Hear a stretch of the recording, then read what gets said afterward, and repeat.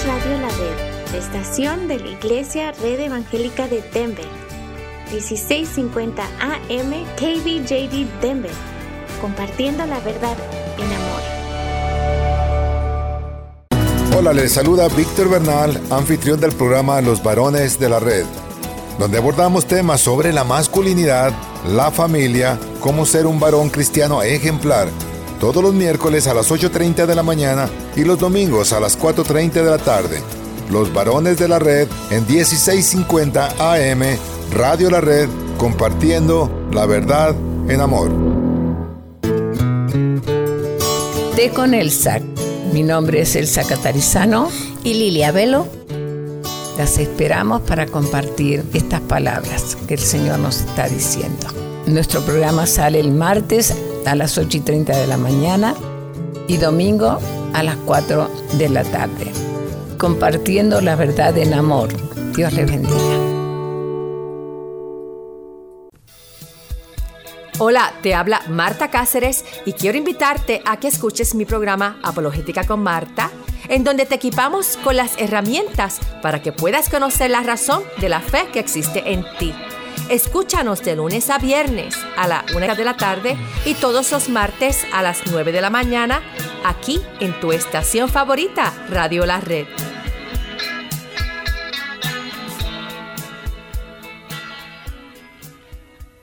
Red Evangélica de Denver, Iglesia La Red. Somos una iglesia multicongregacional que Dios está formando. Nos reunimos durante los servicios de fin de semana para adorar a Dios y estudiar su palabra. Si usted aún no pertenece a una iglesia local, sería un honor conocerle. En Lakewood nos reunimos todos los domingos a las 4 de la tarde en el 555 South Depew Street. Para más información, visítenos en el internet a iglesialareddenver.org, iglesialareddenver.org. ¡Le esperamos! R&S Towing le ofrece servicio de remolque para maquinaria pesada, vehículos de medida industrial, comercial, agricultural, tractores y camiones, incluyendo servicio local e internacional a Canadá, México y Guatemala. Llámenos hoy al 720-276-9091, 720-276-9091.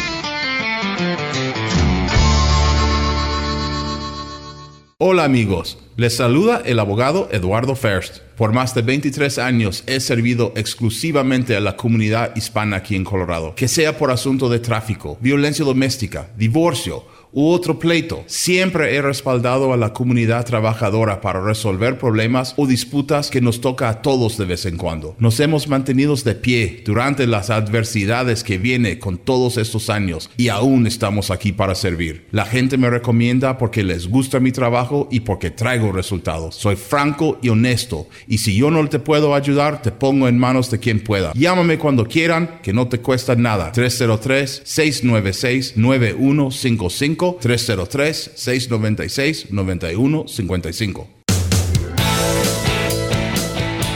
A continuación, los jóvenes de la red.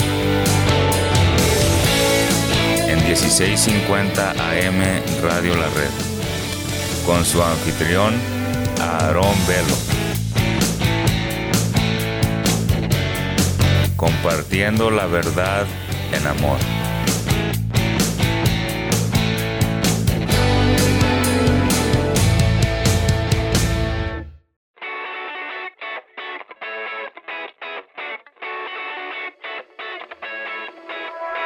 Hola, ¿qué tal? Bienvenidos una vez más a tu programa de Los Jóvenes de la Red, donde, bueno, como ya tú sabes, semana tras semana tratamos de traer temas relevantes que si tú los pones en práctica ayudarán a fortalecer tu relación personal con Dios. Así es que, bueno, déjame darte una bienvenida, gracias por estar aquí con nosotros y, bueno, como ya tú sabes, semana tras semana venimos trayendo, ¿verdad? Aquí como lo dice el lema de la radio, la verdad en amor. Y hablando de temas relevantes, te voy a pedir por favor que no te separes de ahí de tu radio el día de hoy, porque bueno, pienso que no hay un tema más relevante en toda la Biblia que el que vamos a hablar el día de hoy. Si tú acudes a una iglesia bíblica, no cristocéntrica, lo más seguro es que este domingo estuvieron hablando acerca de la resurrección de Cristo, ¿no? Que es nada más y nada menos que el centro de nuestra fe, es el tema más importante, es el tema central, básicamente por el cual el movimiento del cristianismo comenzó, y es lo que vamos a estar hablando el día de hoy aquí en este programa, ¿no? La resurrección de Cristo, pero el approach, ¿no? Que vamos a tener, el enfoque va a ser un poco más apologético, ¿no? Básicamente contestando si es que existen evidencias históricas, ¿no? Para comprobar de que este suceso verdaderamente pasó, ¿no? La resurrección de Cristo, para saber si existen cosas fuera de la Biblia, ¿no? Que demuestren que esto verdaderamente sucedió. Así es que por eso es que te digo que no te separes, sino que continúes con nosotros alrededor de todo el programa, ¿no? Hasta el final, después de los comerciales y todo esto. Pero bueno, como te decía ahorita, el suceso más importante para la cristiandad, y no solamente para la cristiandad, sino a mi parecer, a mi opinión, para el mundo en general, es la resurrección de Cristo, la resurrección de Jesús. Sí, más que la Navidad. ¿Por qué? Porque bueno, si Jesús solamente hubiera nacido y nunca hubiera resucitado, pues la palabra de Dios, ¿no? Es básicamente, nos dice que vana sería nuestra fe. Pues en este suceso se basa nuestra fe. Ahí fue donde Dios el Padre validó que Jesús es quien Él dijo ser, ¿no? Básicamente como el sello de garantía ahí sellando, diciendo, sí, todo lo que Él dijo, eso es verdad, por eso lo estoy resucitando, ¿no?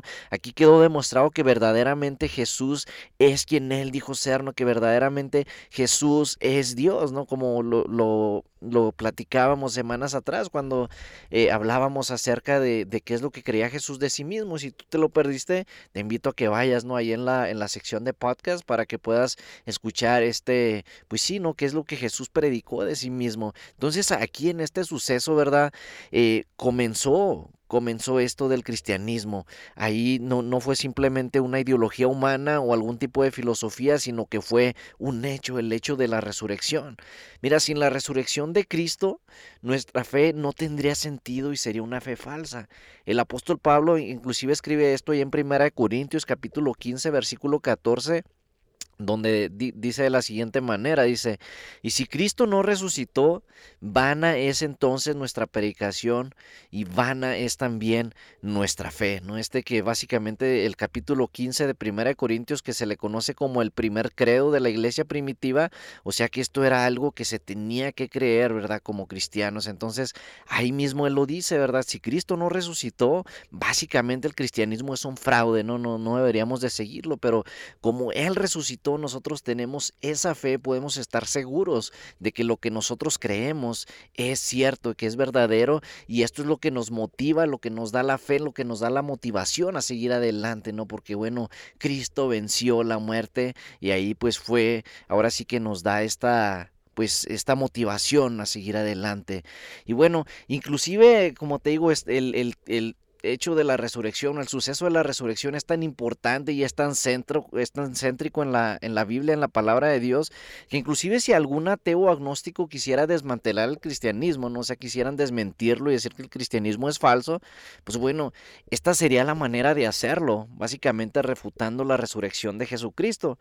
Pero en cuanto a esto, déjame decirte que hay algunos ex ateos que intentaron hacerlo, pero que terminaron convirtiéndose a Cristo, ¿no? Ellos trataron de demostrar que todo esto fue simplemente un invento que se inventaron por ahí los discípulos de Cristo, pero en realidad ellos, al mirar la evidencia, ¿no? Al investigar todo esto, pues terminaron convirtiéndose a Cristo, o sea, se convirtieron en cristianos. ¿Por qué? Bueno, porque la evidencia histórica para la resurrección de Cristo es sumamente abrumante y reveladora. Entre estos exateos, bueno, tenemos nada más y nada menos que dos de los grandes apologistas, como por ejemplo Lee Strobel, que escribió el libro el caso de Cristo, ¿no? El caso del cielo, el caso de los milagros, y también tenemos a Josh McDowell, que él escribió un libro muy importante en la apologética revista que se llama Evidencias que exigen un veredicto, entre muchísimos otros más libros que escribió él, ¿no? Es uno, como te digo, son dos grandes personas que nos ayudan mucho en lo que es la apologética, ¿no? La defensa de la fe. Entonces, ellos trataron de destruir al cristianismo por medio de desmentir la resurrección, pero gracias a la evidencia de la resurrección terminaron por convertirse al cristianismo. Ahora, cuando nosotros hablamos acerca de la resurrección de Cristo, hay muchas personas que dicen no creer en este suceso, ¿no? Son escépticos, o sea que no creen en esto, ya que, por ejemplo, no se puede demostrar de una manera científica cómo es que una persona puede levantarse de entre los muertos después de estar algunos días muerto, ¿no? Dicen, no lo voy a creer porque, bueno, yo nunca he visto a una persona levantarse de los muertos, o sea, no es algo que sea científicamente comprobable. Entonces, por ende, no, la definición o lo que concluyen es que es algo que no se puede creer, pero que nada más fue algo que se inventaron por ahí. Ahora, en cuanto a esto, cabe mencionar que no todo puede ser comprobado por medio del método científico. Inclusive, si te pones a pensar, la mayoría de las cosas que nosotros conocemos y creemos no pueden ser comprobadas científicamente. Podríamos hablar de muchísimos ejemplos que la ciencia no puede comprobar, como por ejemplo las matemáticas no pueden ser comprobadas científicamente. Es una herramienta que los científicos utilizan, pero que no se puede comprobar. O también la mente del ser humano, o sea, no hay una manera de medirlo científicamente, o se podría hablar inclusive del mismísimo método científico. No se puede demostrar científicamente si no es algo que se utiliza para demostrar científicamente otras cosas. O entre esto también hay, por ejemplo, la teoría darwiniana de la macroevolución. Entonces, ¿por qué? Porque es simplemente nada más una teoría que no es comprobable ni observable. Y para que algo sea científicamente comprobable, esto tiene que ser primeramente observable, como ahorita te decía, bajo un ambiente controlado, y tiene que ser repetitivo. O sea, por ejemplo, si yo digo que el jabón flota en el agua, ¿no? Para demostrar esto, pues yo tendría que comprar por ahí, no sé, 20 barras de jabón, ¿no? Algunos recipientes, llenarlos hasta cierta cantidad de agua y luego poner el jabón ahí y registrar, ¿no? qué es lo que está sucediendo. Entonces, ya al mirar los diferentes ejemplos, ya puedo concluir científicamente, ¿verdad? De que si el jabón flota o no. Así es como funciona el método científico. Ahora, aún así, esto no quiere decir que porque algo no pase la prueba del método científico no es verdad. Pues en realidad hay otros métodos para comprobar la autenticidad de algo. Como por ejemplo podríamos hablar del método histórico o del método legal. El método legal, este segundo que te estoy mencionando, es usado como por ejemplo por la policía y los juzgados, y determina si algo es verdad o si alguien es ya sea culpable o inocente de algún crimen basados en la evidencia que hay. Y el método histórico, así de la manera similar o similarmente a este método legal, determina, si un suceso pasó en realidad basados en la evidencia histórica que hay acerca de este. Ahora, la resurrección de Cristo no puede ser comprobada científicamente, no hay una manera de comprobarla científicamente, porque bueno, justamente fue un milagro, un milagro, y un milagro por definición es algo que va más allá de las leyes naturales. O sea, un milagro porque bueno, o sea, es Dios mismo, no es Dios mismo llamando la atención, tenía que ser algo así, tenía que ser algo sorprendente, algo diferente, algo que no sucede con regularidad. ¿Te imaginas que las resurrecciones ocurrieran todos los días si tú vinieras y le dijeras a una persona, oye, Cristo resucitó de entre los muertos, y que te dijera esa persona, bueno, ¿y eso qué tiene de especial? ¿No? Mi tío Pancho acaba de resucitar de entre los muertos la semana pasada y no estoy diciendo que es el Mesías. O sea, ¿ves? Es un milagro. Pero bueno, por la evidencia que existe, nosotros podemos determinar si este evento fue real o no, por medio del método histórico, por medio de la evidencia histórica que hay, es que podemos demostrar. Ahora, ¿hay evidencia histórica para comprobar que esto sucedió verdaderamente? Bueno, pues te voy a invitar a que no te separes de esta transmisión, sino que continúes con nosotros en el segundo segmento para mirar toda esta evidencia histórica que hay acerca de la resurrección de nuestro Señor Jesucristo, que bueno, quizá no le voy a hacer justicia, pero quizás sí nos va a ayudar a hablarle a otras personas y demostrarles, ¿no?, con evidencia de que esto sucedió en realidad. Así es que no te separes, te espero en el segundo segmento.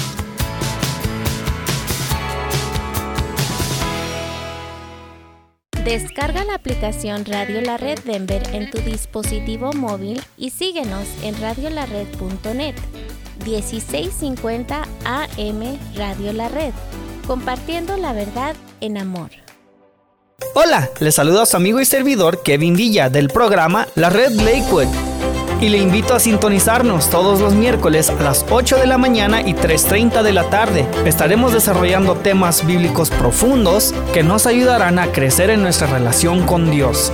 Recuerde, todos los miércoles a las 8 de la mañana y 3:30 de la tarde, La Red Lakewood. No se lo pierda. Solamente aquí en 1650 AM Radio La Red, compartiendo la verdad en amor.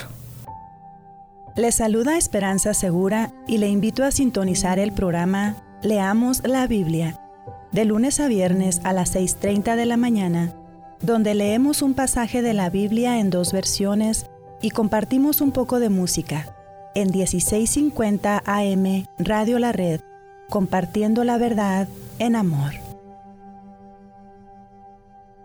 Miracle Auto Body, carrocería, hojalatería y pintura. Reparamos todo tipo de golpes, hacemos pintura de vehículos y somos expertos en reparar golpes de granizo. Trabajamos con tu aseguranza. Llámanos para un estimado gratis al 720-325-8996 o visítanos en el 3770 Wheeling Street, Unidad 1 en Denver. 720-325-8996. Miracle Auto Body. Queridos hermanos y amigos, les habla Dino de Dino's Locksmith. Muchas gracias por su preferencia y apoyo. Para cualquier trabajo que tenga usted, si le rompieron su ignition, le dañaron su chapa de la puerta, llámenos, nosotros le podemos ayudar. Para llaves de chip, controles originales, será un gusto poder ayudarles. Llámenos, mi teléfono es 303-472-5108. También le podemos ayudar en toda el área metropolitana de Denver. Dios les bendiga. Mi teléfono una vez más, 303-472-5108.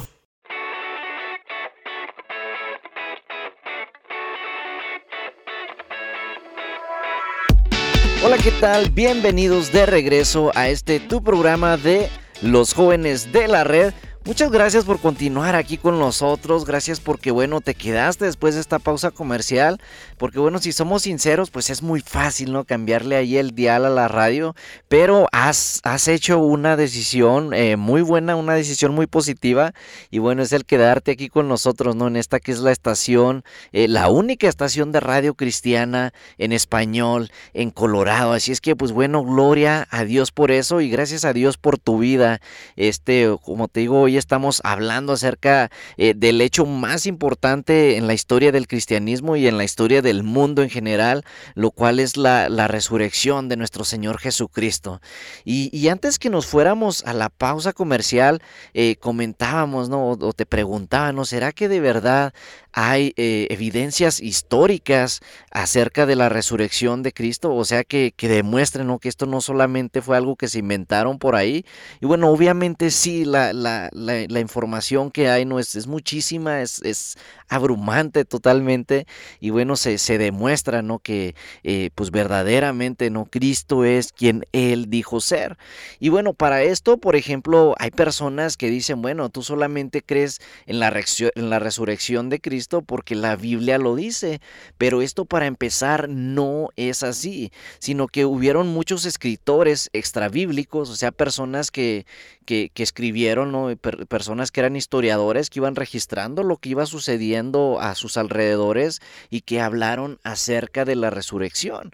O sea, personas así como, por ejemplo, no, ahora tenemos historia, ¿no? Por ejemplo, cuando pasó lo del 9/11, ¿no? Lo del 9/11, sabemos que fue historia. Ahora hay muchos que nos están escuchando que quizá no estaban vivos para ese tiempo, pero que saben que fue un suceso verdadero. O por ejemplo, que George Washington fue el primer presidente aquí en Estados Unidos, ¿no? ¿Por qué? Porque está escrito ahí en alguno de los libros, ¿no? Ninguno de nosotros estuvo para ver eso, pero sabemos que son personas que de verdad existieron. Así también, ¿no? Hay personas que escribieron acerca de la resurrección que no necesariamente eran cristianos, sino que ellos simplemente estaban registrando lo que sucedía. Como por ejemplo tenemos a Josefo, que él fue un historiador judío en el siglo I, del cual nosotros podemos aprender muchísimo, porque él escribió mucho acerca de la iglesia primitiva.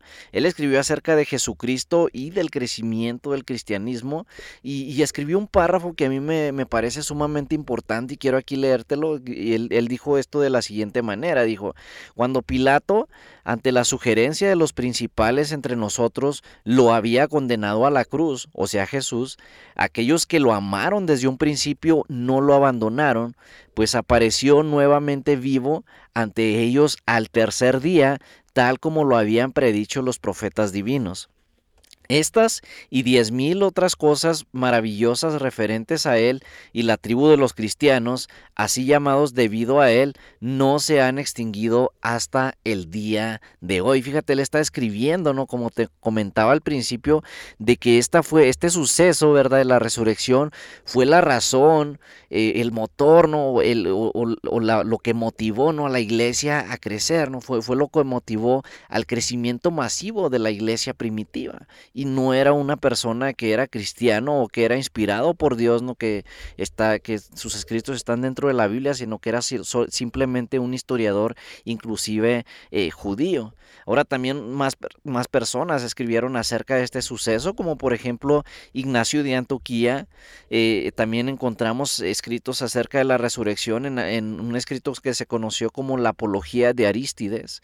O también personas como Tácito, el cual era un historiador romano, y lo que es bastante interesante, porque si te acuerdas quién mató a Jesús, bueno, fueron los romanos, pero él escribió acerca de la resurrección. También escritos de personas como por ejemplo de Justino Mártir, de Tertuliano, Tiziano, Antégoras Irineo de León, ¿no?, que escribieron acerca de Jesús, y tú puedes investigar esto pues ahí en tu propio tiempo. También me gustaría comentar el día de hoy 12 hechos verificables que sucedieron en torno a la resurrección de Cristo. O sea, 12 hechos que sucedieron que nos ayudan a demostrar pues de que esto de la resurrección no es solamente un invento de los cristianos o de los seguidores de Cristo, sino que fue un evento histórico, o sea, algo que sucedió de verdad. Y es muy importante hacer notar de que estos hechos están bien evidenciados por los métodos historiográficos, el que te comentaba en el primer segmento, ¿verdad? Y esta es la razón por la cual la gran mayoría de los eruditos los avalan, ya sean cristianos o no cristianos. Estos hechos en torno a la resurrección de Cristo han pasado todo tipo de pruebas para ver si son verdad o no. Y bueno, estos hechos son los siguientes. El primero de ellos es que Jesús murió por crucifixión. Ahora, no hay ninguna duda en que Jesús murió en la cruz. ¿Por qué comento esto? Bueno, hay religiones y sectas que tratan de negar esto, ¿no?, de que Jesús murió. Dicen que, bueno, algunos creen que Jesús simplemente se desmayó en la cruz o que no estaba muerto totalmente, o bueno, hay otras teorías por ahí, pero bueno, es la evidencia que hay en cuanto a la crucifixión de Cristo, en cuanto a que Él murió ahí verdaderamente, corporalmente, en la crucifixión, es contundente. Un ejemplo de esto, por ejemplo, es que los romanos eran expertos en asesinar, y si alguien que era condenado a la muerte quedaba vivo por accidente, ellos tenían que pagar con su propia vida. O sea, si se le escapaba uno por ahí, ellos tenían que morir, ¿no? Porque, bueno, no habían hecho bien su trabajo. Entonces, no hay ningún tipo de registros que demuestren, ¿no? Históricamente, que solamente una persona haya, pues ahora sí que sobrevivido a una crucifixión. Es importante también entender que Jesús en su naturaleza humana murió de verdad, porque bueno, si no hubiera habido una muerte, entonces no pudo haber resurrección. Entonces Jesús murió completamente físicamente y después él resucitó al tercer día. La muerte literal de Jesús en la cruz es ampliamente aceptada por todos los eruditos del Nuevo Testamento, ya sean cristianos, agnósticos o ateos, como por ejemplo Gerhard Luterman, que es un erudito ateo del Nuevo Testamento. Él dijo, la muerte de Jesús como consecuencia de la crucifixión es indiscutible. Bueno, la segunda cosa es que Jesús fue sepultado. Algunos tratan de refutar el cristianismo y dicen que Jesús fue lanzado a una especie de fosa común, pero los documentos históricos muestran que Jesús fue sepultado en la tumba de José de Arimatea, el cual era un miembro del concilio judío y bueno, había sido sellada e incluso resguardada por soldados romanos. La tercera evidencia es que la muerte de Jesús ocasionó a sus discípulos perder toda esperanza pensando que su vida se había extinguido para siempre. Vemos, por ejemplo, en los relatos bíblicos que los discípulos de Cristo, cuando Él murió, perdieron toda esperanza e inclusive volvieron a hacer lo que hacían antes de que Jesús los llamara, porque bueno, pensaban que su líder ya había pues muerto, ¿no? Que todo se había acabado y pues no recordaban, yo creo, ¿verdad?, de que Jesús mismo había profetizado su muerte y su resurrección. Entonces ellos estaban volviendo a hacer lo que hacían antes de que Jesús los llamara. Bueno, la evidencia número 4 es que su tumba fue descubierta vacía unos días después. Los evangelios, ¿verdad? De la palabra de Dios nos hablan de que las mujeres iban a visitar el cuerpo de Cristo para ungirlo, pero no encontraron nada en la tumba. Ahora ahí en este relato bíblico, una cosa curiosa es que nosotros podemos notar es que sus detractores religiosos, o sea, los judíos fariseos y compañía, ¿verdad?, le pagaron a los soldados romanos para decir que los discípulos de Cristo se habían robado su cuerpo. O sea, que ellos no podían negar el hecho de que la tumba estaba vacía, lo cual hubiera sido muy fácil de verificar, no simplemente ir a ver la tumba y bueno, ahí está el cuerpo de Cristo, entonces la tumba no está vacía. Pero ellos vieron que de verdad la tumba estaba vacía y pues sobornaron a estos soldados inventando esta historia de que los seguidores de Cristo se habían robado el cuerpo de Cristo, aun y cuando esto no era verdad. Bueno, la evidencia número 5 es que sus discípulos, los seguidores de Cristo, ¿verdad?, tuvieron experiencias que ellos creían ser apariciones reales de Jesús resucitado. Y este punto es de suma importancia, joven, pues Jesús apareció literalmente de una manera corporal, no espiritual, no como un fantasma. Apareció a sus apóstoles, a algunos de sus discípulos y a más de 500 personas al mismo tiempo. Más de 500 personas lo vieron al mismo tiempo, no resucitado corporalmente. Ahora, algunos escépticos, ¿verdad?, dicen que esto pudo haber sido solamente una alucinación en masa, ¿no? Pero bueno, como lo dicen los expertos en el tema, es imposible que tantas personas hayan tenido la misma alucinación al mismo tiempo en masa. E inclusive dicen que si esto fuera verdad, ¿no?, esta alucinación en masa, 500 personas simplemente lo alucinaron, bueno, esto sería un milagro aún mayor a la resurrección. Es muy importante mencionar que estos testigos visuales, ¿verdad?, estas personas que vieron a Cristo resucitado, lo vieron resucitado y ellos estuvieron dispuestos a morir por esa verdad. Muchos de ellos fueron lacerados, lapidados, humillados y asesinados, mas aún así ellos no renunciaron a esta verdad.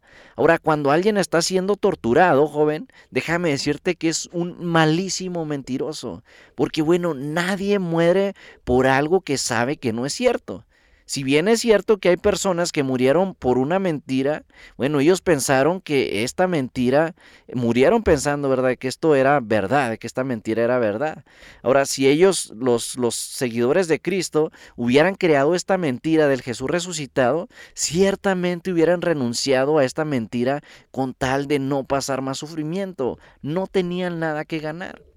La número 6 es que los discípulos sufrieron una transformación de escépticos cobardes a valientes anunciadores de su muerte y resurrección. Bueno, después de, como te mencionaba antes, habían perdido toda esperanza cuando Jesús murió al verlo resucitado. Ellos volvieron con más fuerza aún y se convirtieron en ardientes y muy audaces predicadores y anunciadores de las buenas nuevas de salvación. Bueno, la siguiente es que este mensaje fue el centro de su predicación en la iglesia primitiva, no fue lo que ellos estaban predicando. La número 8 es que este mensaje de la resurrección fue especialmente proclamado en Jerusalén, en donde Jesús murió y fue sepultado un poco después, y esto se conoce como el factor Jerusalén. Mira, es fácil inventar una mentira de una tierra remota, ¿no?, de algo lejos, pero cuando tú estás hablando de algo, ¿no?, que sucedió allí en ese lugar, es fácil de desmentirlo, ¿no? Ellos simplemente podían haber traído el cuerpo de Cristo y mostrarlo a los demás y decir, miren, lo que ellos están diciendo no es verdad. Mas no sucedió así, sino que se podía comprobar que esto había sucedido verdaderamente. Bueno, la número 9 es que como resultado de la proclamación de este mensaje, la iglesia nació y se multiplicó pacíficamente. La número 10 es que el domingo se convirtió en su día oficial de adoración. Y la número 11 es que Santiago, quien había sido un escéptico, que era el hermano de Jesús, se convirtió en líder de la iglesia en Jerusalén luego de ver a su hermano Jesús resucitado. Y bueno, la número 2 es que unos años después Pablo, un perseguidor de la iglesia, también se convierte al cristianismo luego de una experiencia que él describe como una aparición del Jesús resucitado. Entonces aquí podemos ver una y otra vez que hay muchísimas evidencias que nos hablan acerca de la resurrección de Cristo joven, y es por eso que nosotros tenemos esta fe no bien fundamentada de que esto pasó verdaderamente. Así es que bueno, no dudemos de esto y nos escuchamos en la próxima. Dios te bendiga.